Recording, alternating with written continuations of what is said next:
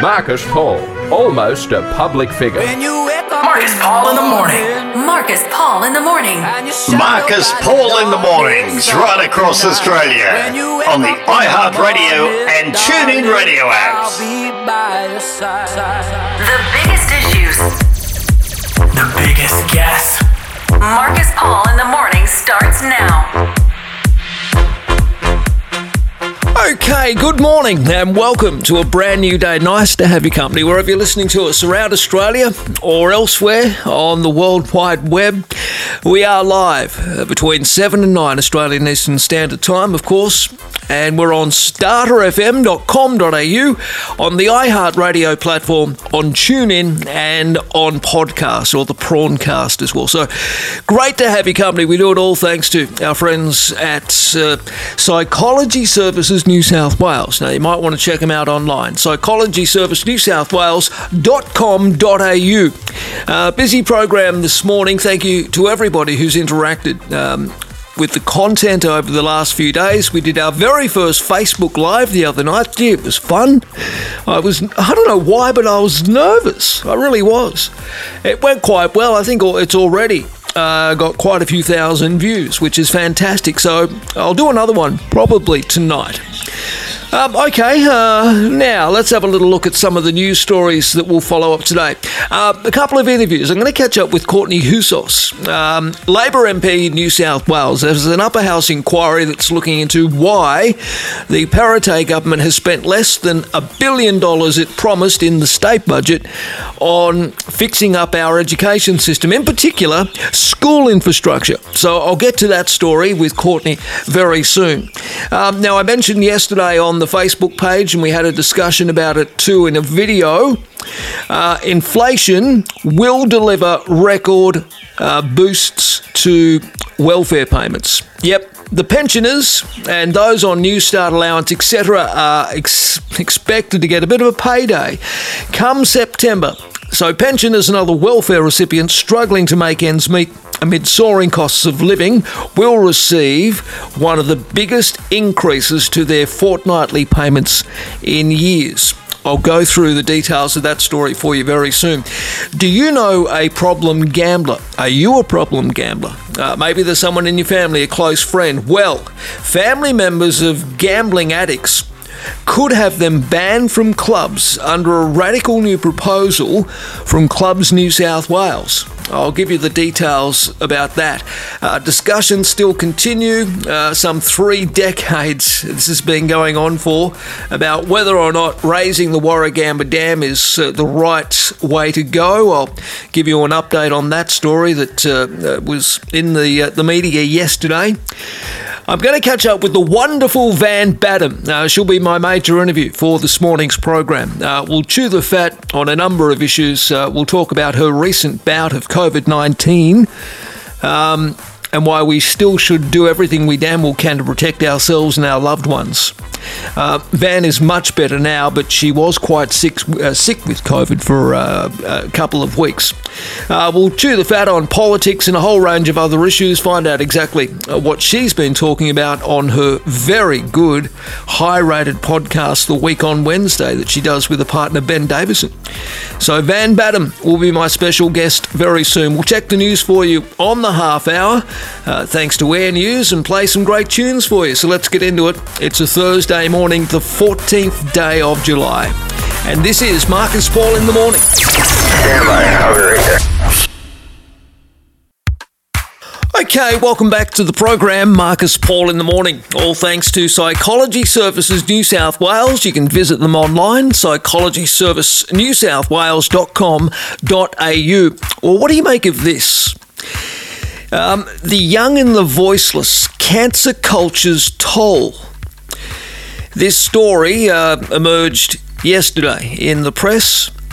They've been dubbed the Quiet Australians, and now a new report shows that almost 1 in 4 of us have been forced to hide our views on social issues and politics as a result of cancel culture.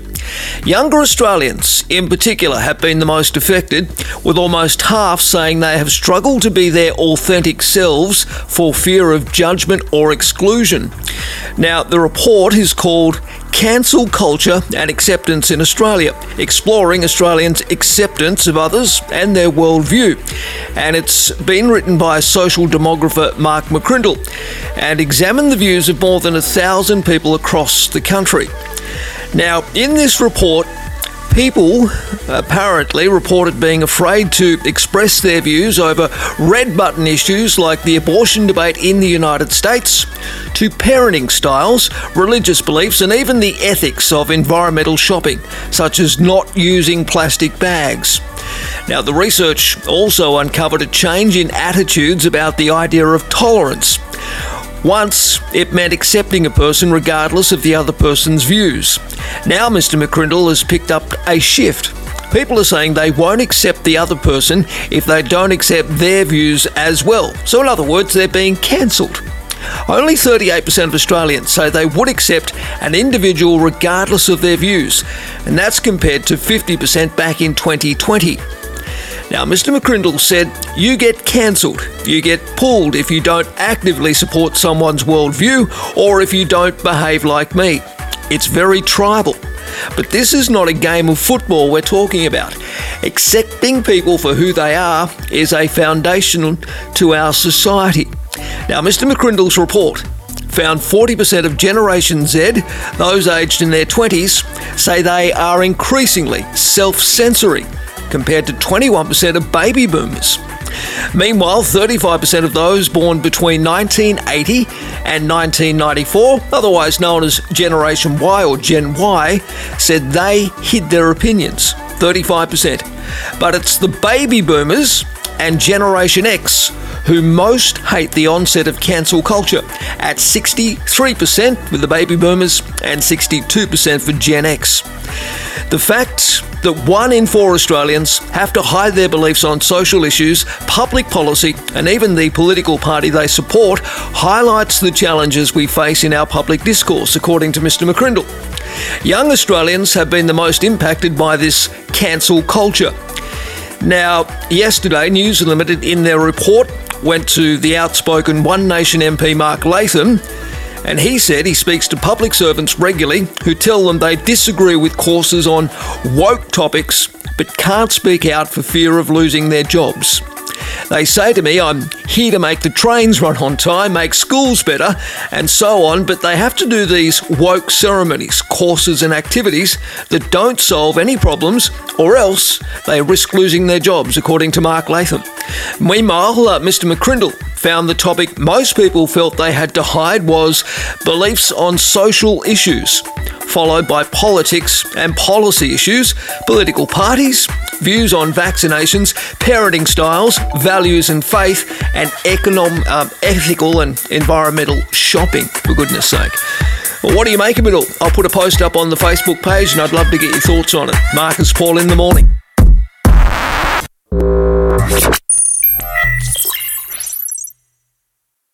Yeah, welcome back. Marcus Paul in the morning, brought to you by Psychology Services New South Wales. You can visit them online, psychologyservicenewsouthwales.com.au. Well, as the rains have moved away, the cleanup continues in a number of areas.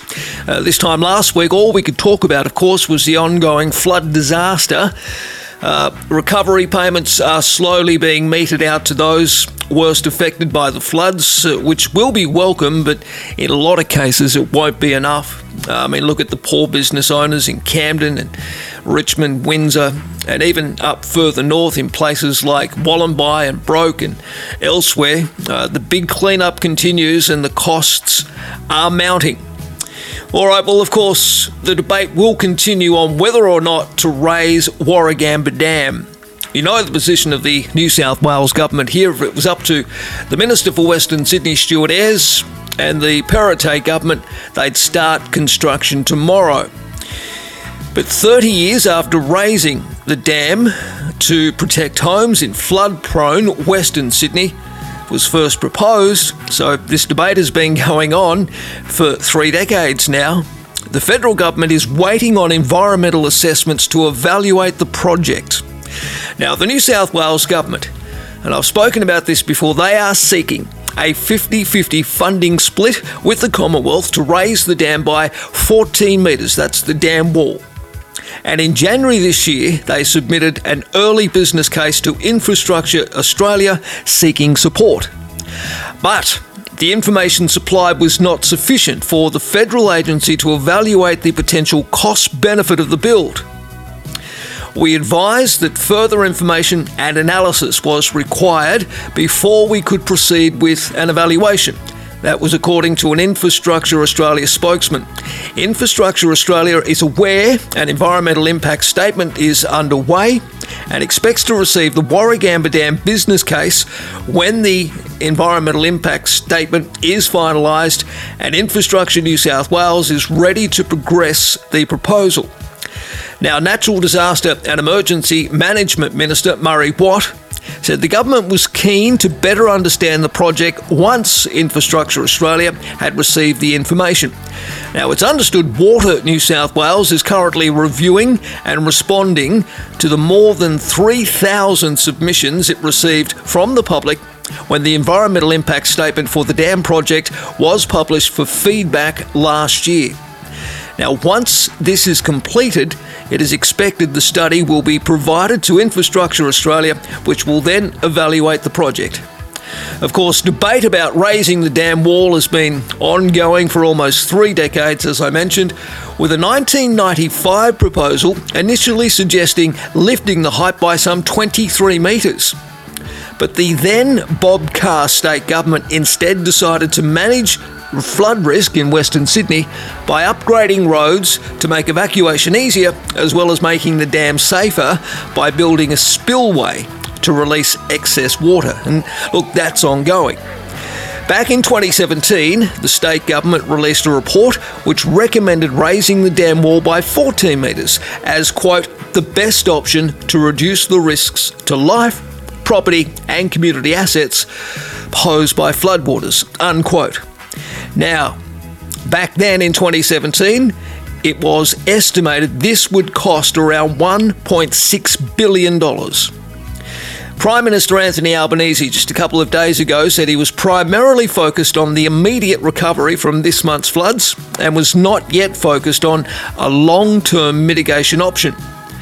Now, the PM said, and I quote, proposals will go through, environmental processes will go through, business cases that will occur, but what we're dealing with at the moment is the immediate recovery concerns. The debate will rage on. If you want to have your say, you can do so on the Facebook page, Marcus Paul in the Morning.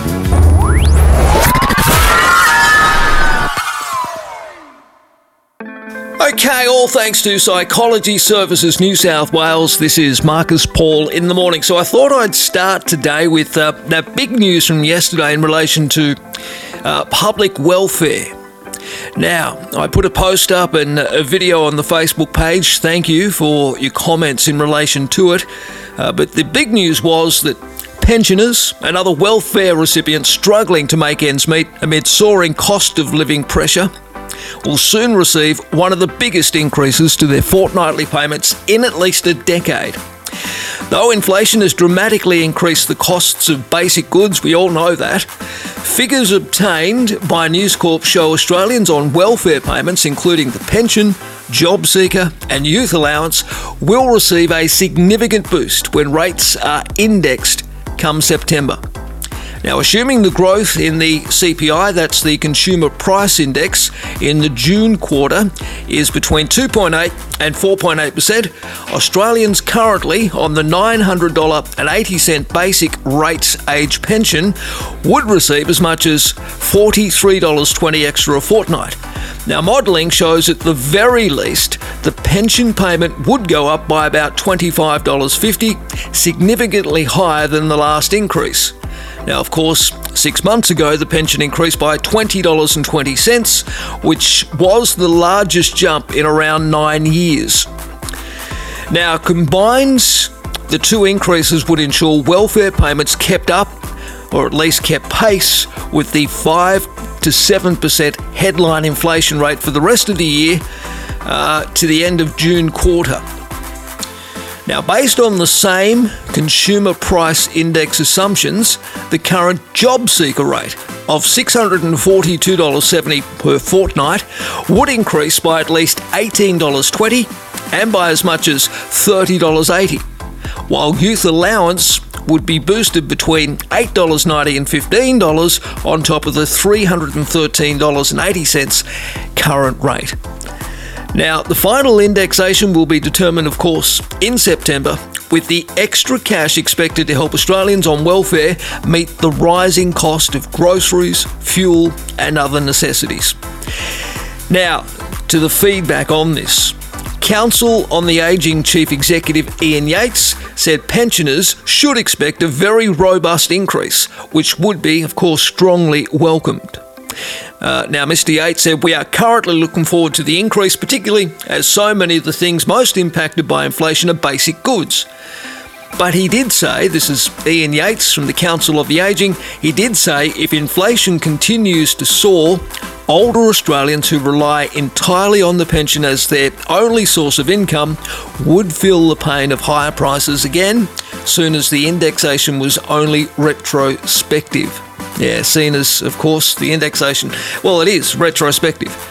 Now, given indexation is 6 monthly, Mr. Yates says it can mean pensioners get squeezed pretty badly.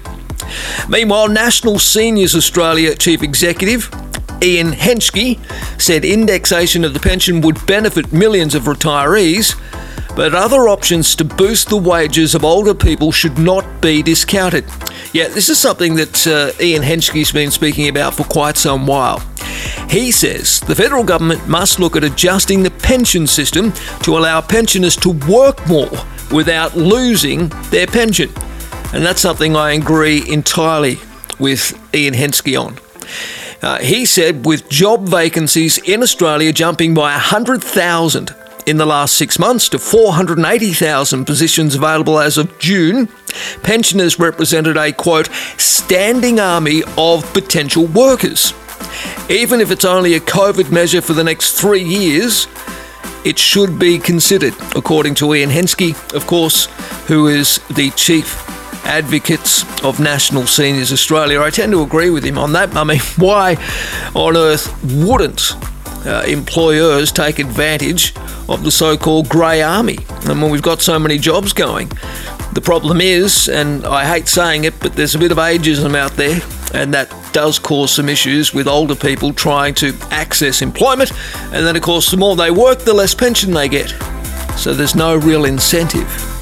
Do you agree, disagree? Let me know. That post is up on the Facebook page. Marcus Paul in the morning. Marcus Paul. Alrighty, welcome back, Marcus Paul in the morning. Thanks to Psychology Services New South Wales. Look, I'm not a gambler. I can't remember. Look, I'll buy a lottery ticket, of course, if the Powerball is jackpotted to $80 million. I'll certainly spend $9 or $12 on a game on Lotto. But ultimately, I've never really enjoyed pissing away money in poker machines. That's just not me, and I'm not into betting on sports, and I certainly am not into horse racing. But I know a lot of people are. Gambling, though, is terribly addictive, and gambling can ruin lives, particularly when the gambler is an addict. Well, a story is out. Families to get power to have loved ones banned from gambling venues. What do you make of this story? Family members of gambling addicts could have them banned from clubs under a radical new proposal by Clubs New South Wales. Under the draft plan, responsible gambling officers would be mandatory in every club, along with training for all staff in identifying problem gamblers. How do you identify a problem gambler? I suppose if the same person rocks up day in, day out, putting money in a machine with a glum look on their face, I suppose they could be a problem gambler. Anyway, the Gaming Code of Practice would allow family to apply for an exclusion if they feared a loved one was in trouble. An independent panel would then decide how long the exclusion would be for. Clubs New South Wales Chief Executive Josh Landis said the proposed measures highlighted the club industry's genuine commitment to protecting members and patrons. He told the Daily Telegraph yesterday, if someone appears to have a gambling problem, clubs will intervene and offer assistance. If the person refuses to accept that help, clubs can then have them banned from their venues. Some of the signs of a problem gambler include seeking credit for gambling, borrowing money from other patrons, or admitting to stealing money to gamble. You know you got a problem if you're doing any of those things. The proposal includes responsible gambling officers to be designated in every club and training for all venue staff in spotting problem gambling traits. Now, Mr. Landis, of course, who's the club's New South Wales Chief Executive Officer, he says that club patrons shouldn't be alarmed if they are approached by staff to check if they are okay. Mr. Landis said this will be part of our new approach to responsible gambling. Clubs will come down hard on anyone suspected of money laundering, well, yes, where a lifetime ban will then be imposed. Why it's not already, I don't know, but that's a part of this new proposal. Now, Clubs New South Wales say the industry is committed to helping police identify anyone suspected of spending the proceeds of crime in a club. Now, Mr. Landis said while we await the findings of the New South Wales Crime Commission's inquiry, the community can feel confident that clubs are unwilling to be used as pawns by crooks to hide their ill-gotten gains. Meanwhile, Hospitality and Racing MP Kevin Anderson said he looked forward to working with the industry to fine-tune the code of practice and see it rolled out across New South Wales. The announcement of a code of practice by Clubs New South Wales supports work that is already underway by the government, including enhanced responsible gambling training for staff, strengthened support services, and cashless gaming machine trials. So these are all measures that have been put in place so far, but I have to wonder whether they're having any effect. What do you make of this story? Families to get power to have loved ones banned from gambling venues. Well, I suppose it could be a good start if it stops people's lives from being ruined. Marcus Paul in the morning.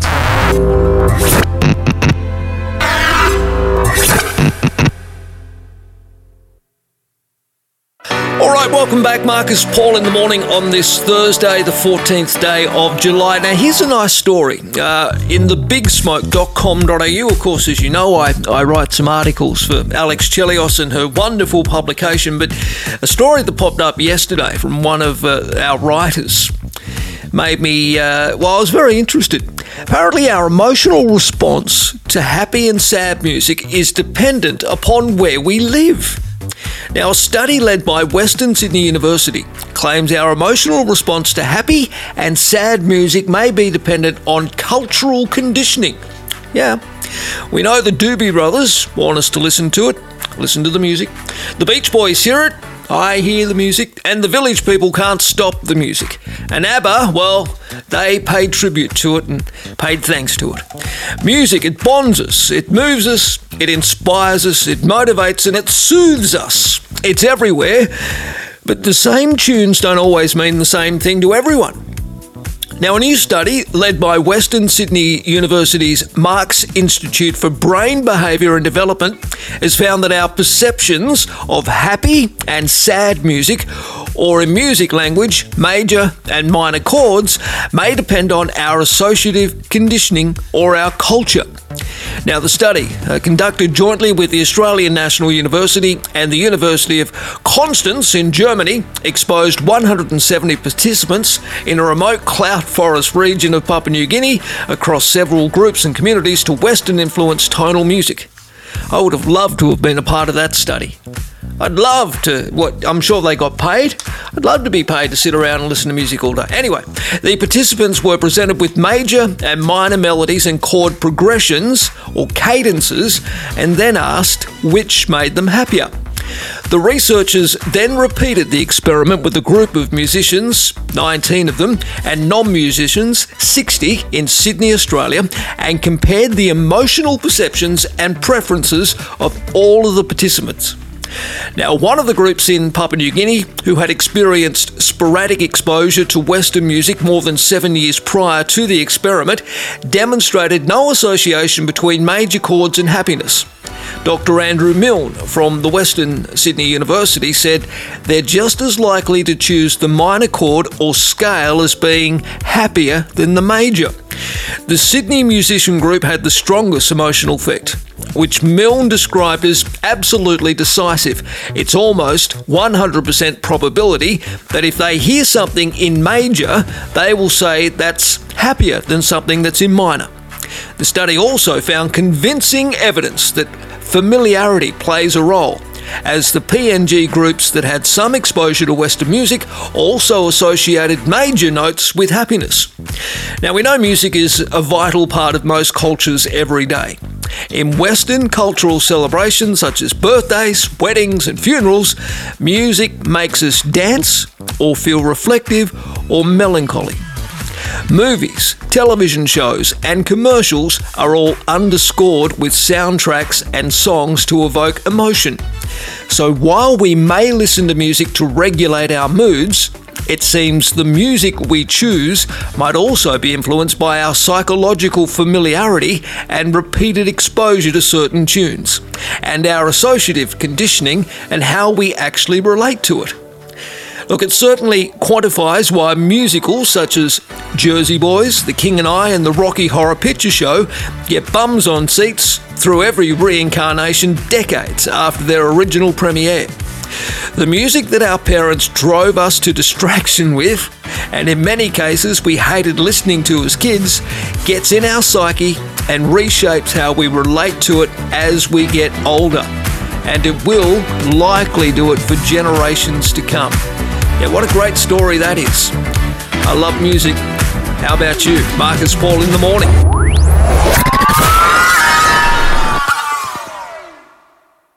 All right, welcome back to the program. Thanks to Psychology Services New South Wales. You can check them out online, psychologyservicenewsouthwales.com.au. Let's move now to education. Well, the latest New South Wales budget shows that the Perrottet government in New South Wales has underdelivered on 113 school infrastructure projects, spending $1.26 billion less on school infrastructure than was promised in the 2021-22 budget. In that budget, the Liberal National Government promised to spend $2.71 billion on major school infrastructure projects. However, analysis from the 2022-23 budget shows that the New South Wales Government failed to meet its spending commitments on a majority of its promised projects from last year's budget.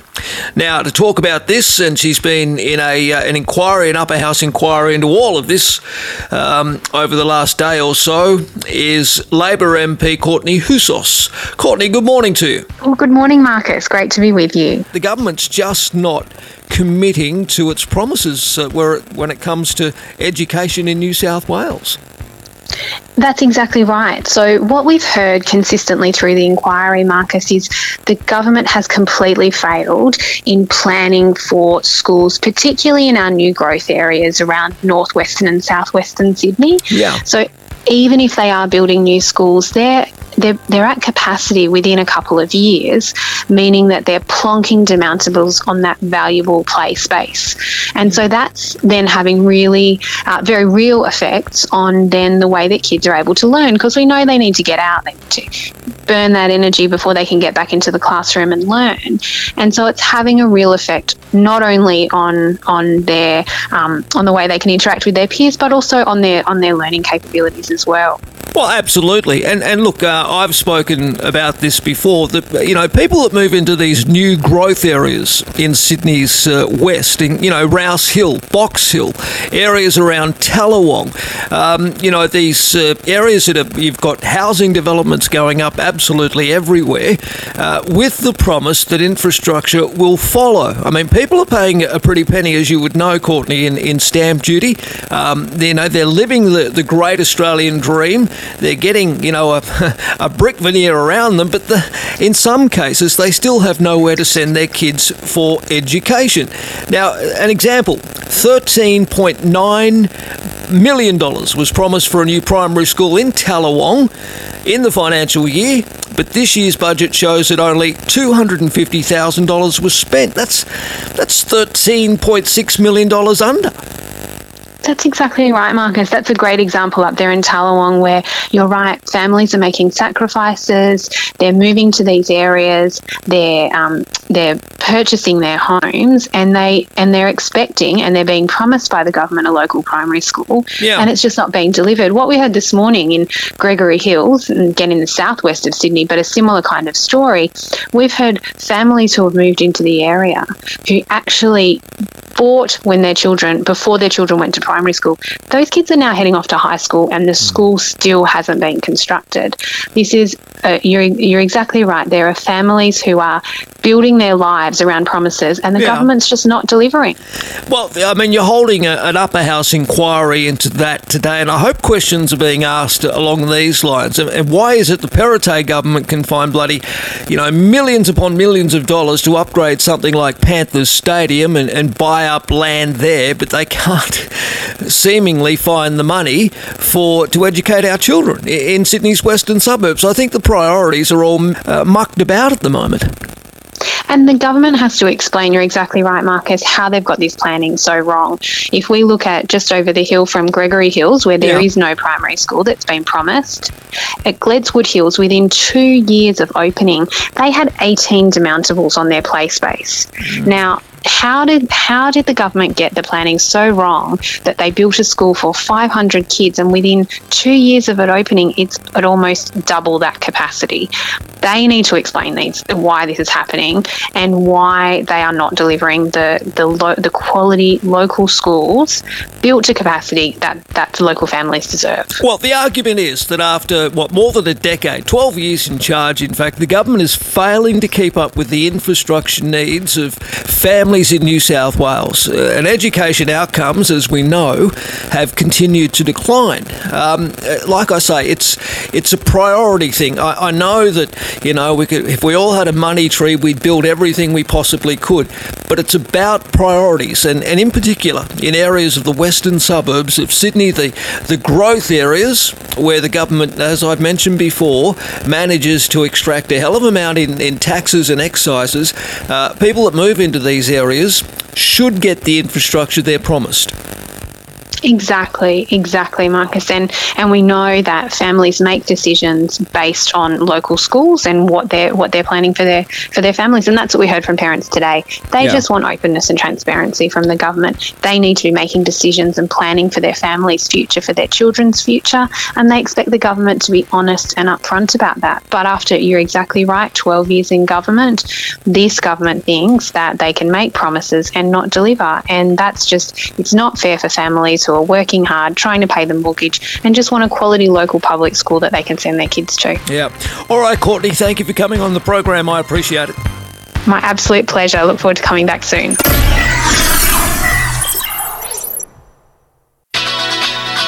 Van Badham, hello there. Oh, Marcus Paul, my delight. How are you, darling? I'm not too bad. Look, right off the bat, congratulations to you and Ben on the wonderful success of the week on Wednesday. 500,000 downloads. So much. 500,000. I'm sorry, 500,000 downloads. What? It's kind of incredible. It was our lockdown project to start the podcast. Yeah. And it's sort of like if we were opening a sourdough bakery. You know what I mean? Like we started the podcast for ourselves. And just thought we'd probably be speaking to our mums and one or two friends. Yeah. And it's just been a runaway success. And that's got to do with our audience and the fact there's actually an audience of people who want to talk about lefty issues and left-wing economics and progressive policy. There's actually a lot of us. Isn't that amazing? Yeah, it's great. I suspected there were a lot more of us out there than we thought. Well, now we know there are at least 500,000. So well, that's true, and importantly as well, there's been, as you know, a shift. We've got a new government, and it's pretty evident. I don't know whether you've seen the photograph yet. I've just put it up on my socials. Anthony Albanese, in a gesture of a hug, has just eased tensions with the Solomon Islands. One hug. Sometimes that's all you need, a hug. Oh, it's been incredible to watch, particularly the energy put into foreign affairs by the Albanese government, and to see, Penny Wong, who has always been an exemplary parliamentary performer, as anyone who saw her massacres of the former government MPs at Senate estimates would be well aware. Yeah. But to see her in her element, repairing our relationships with Pacific nations, being able to speak Bahasa when she was in Malaysia, the fact that she's taken, a proactive engagement with China, who is, of course, our largest trading partner, whatever our criticisms of Chinese state authoritarianism may be. Obviously, a very delicate relationship, and one that has impacts for Australians. To just see the seriousness with which the new government has engaged all of those relationships has been really actually impressive. And it's interesting speaking to people across the political spectrum who respect the work the new government is doing in that area. And it's important because it doesn't matter, it shouldn't matter who you vote for. Yeah. You should be able to have an inherent confidence that whoever has been elected is acting in the best interests of Australians and our community and our national interest. And I think a lot of people feel very confident, whether they're left, right or indifferent, that is the seriousness with which the Albanese Labor government is taking the job. Yep, and look, there was another announcement today which I think was important for millions of Australians. Pensioners and other welfare recipients struggling to make ends meet. We know that inflation is up, and the cost of living pressures are biting on everybody, but probably no more than people who are on welfare payments. But come September, we will see a significant increase, if you like, in these payments, which is wonderful. I mean, pensioners finally got a little bit of a reprieve a few months ago with a rate rise of $20 extra a fortnight. That was the highest in 9 years. But within another couple of months, in line with consumer price index and basically the growth in inflation, they should receive an extra $43.20 extra a fortnight. Now, that will go some way to helping. Yeah, I mean, it's important that we look at welfare in a holistic sense. It's great, there's going to be more money. But the other thing too is that we have a government that's looking at the other pillars of the welfare state. Welfare is not just about a cash payment. Welfare is about governments that are investing in accessible healthcare and governments that are investing in educational and training opportunities. We've got the Job Summit coming up. Yeah. Really crucially in this country, we have a federal government that is finally willing to do something about public and social housing to relieve people of housing pressure, which is an important issue, whether you're in Tasmania, particularly in Hobart, or whether you're struggling to, get a roof over your head close to your job in Sydney, Melbourne, or anywhere else.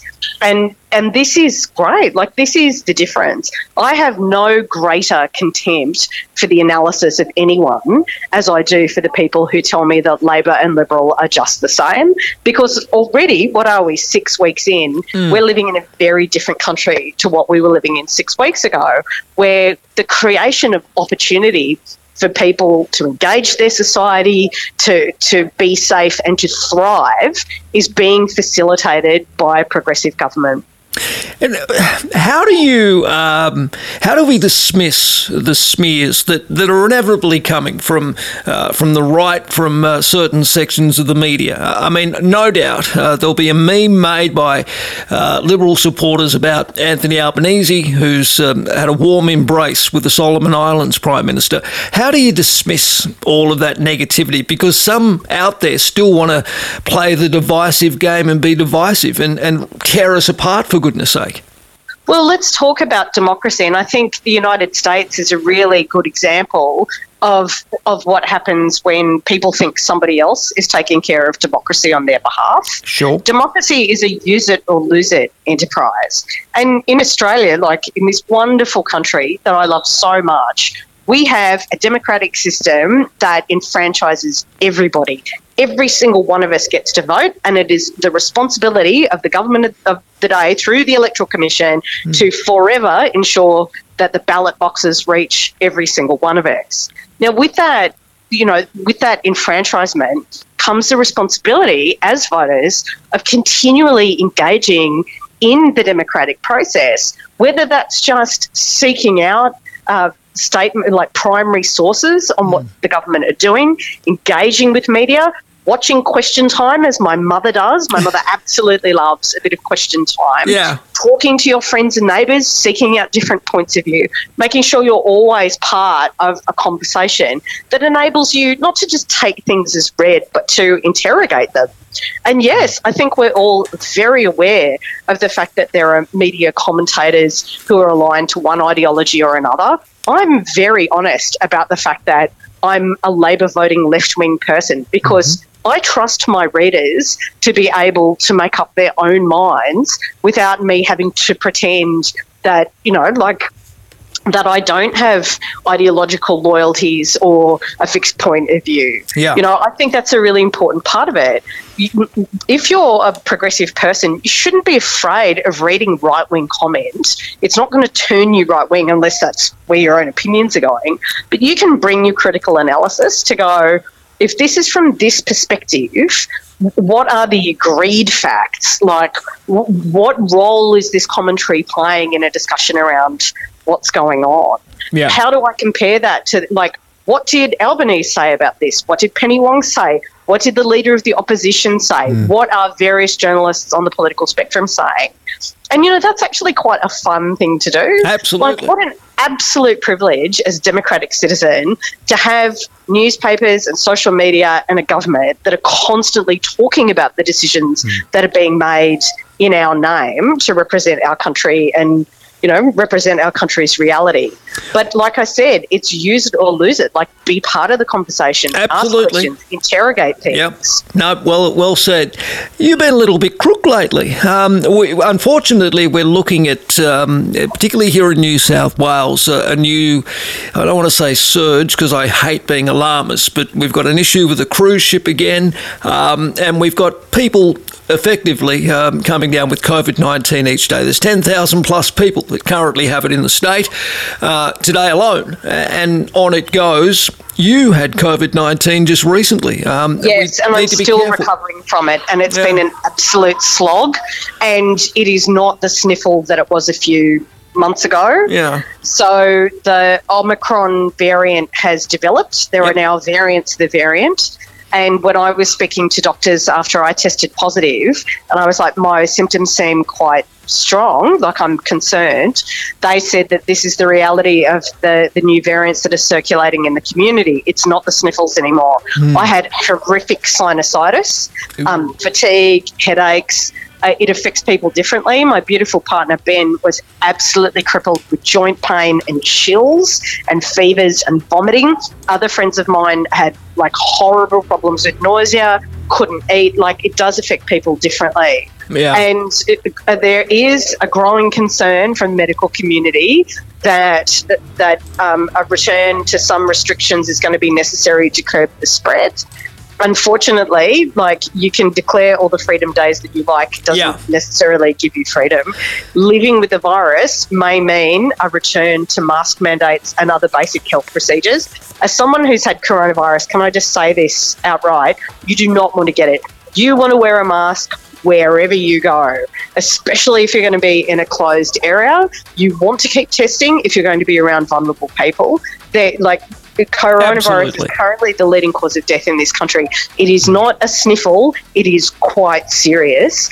And Health Minister Mark Butler has said the government are not ruling anything out. They are watching how the situation develops.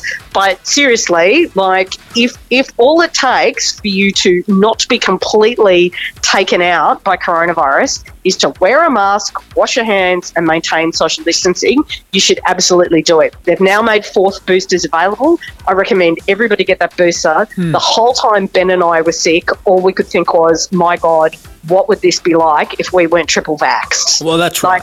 The extremity of it would have been terrifying. It was bad enough with us vaxxed to our capacity at the time. And certainly, I wouldn't wish coronavirus on my worst enemy.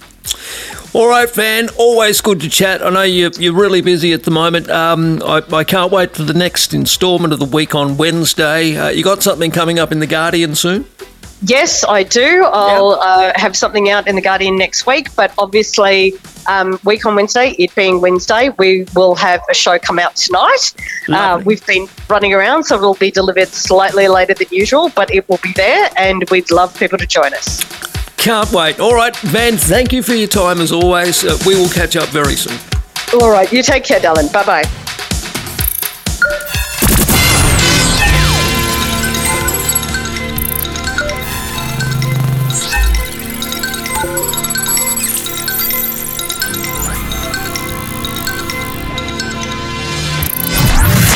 All right, well, that'll do us for today. Thank you very much for being a part of the program. Thanks to our friends at Psychology Services New South Wales. Don't forget, tonight we'll be back online with another one of these Facebook Live videos. I look forward to that, so you can tune in. We'll probably do it again, same time as Tuesday, around about 8:15. Just keep an eye on the Facebook page. Keep an eye on the socials there for all the details. But another Facebook Live video we'll do tonight, and it's an opportunity for you to have your say and get online with us as I talk about a couple of the news stories of the day, and you can send me your comments or just say hi or do absolutely anything you want. Okay. Anyway, we'll do that tonight, just after 8 o'clock. Another Facebook Live video. Podcasts, well, my chat with Van Badham and everything we spoke about this morning will be up online very soon in another one of our Prawncasts. And look, if you've been listening to them and downloading them, thank you. We hit that milestone over the weekend last week, 60,000 downloads. Nowhere near as close as Van Badham's 500,000, but hey, I'll get there one day. Anyway, so we'll have a podcast up a little later. Now, if you wouldn't mind, please check out our support page. The GoFundMe link is up on the Facebook page. If you're able to, you can buy us a coffee as well. We're on that that link. Here he is, asking for charity again. Well, a man has to eat, you know, at the end of the day. All right, have a wonderful day. We'll be joining you again tomorrow, Australian Eastern Standard Time, between 7 and 9 a.m. Starter FM, the iHeartRadio platform, and of course on TuneIn. Look after each other. Marcus Paul in the morning. I'll see you tomorrow. Bye for now. You ain't heard nothing yet.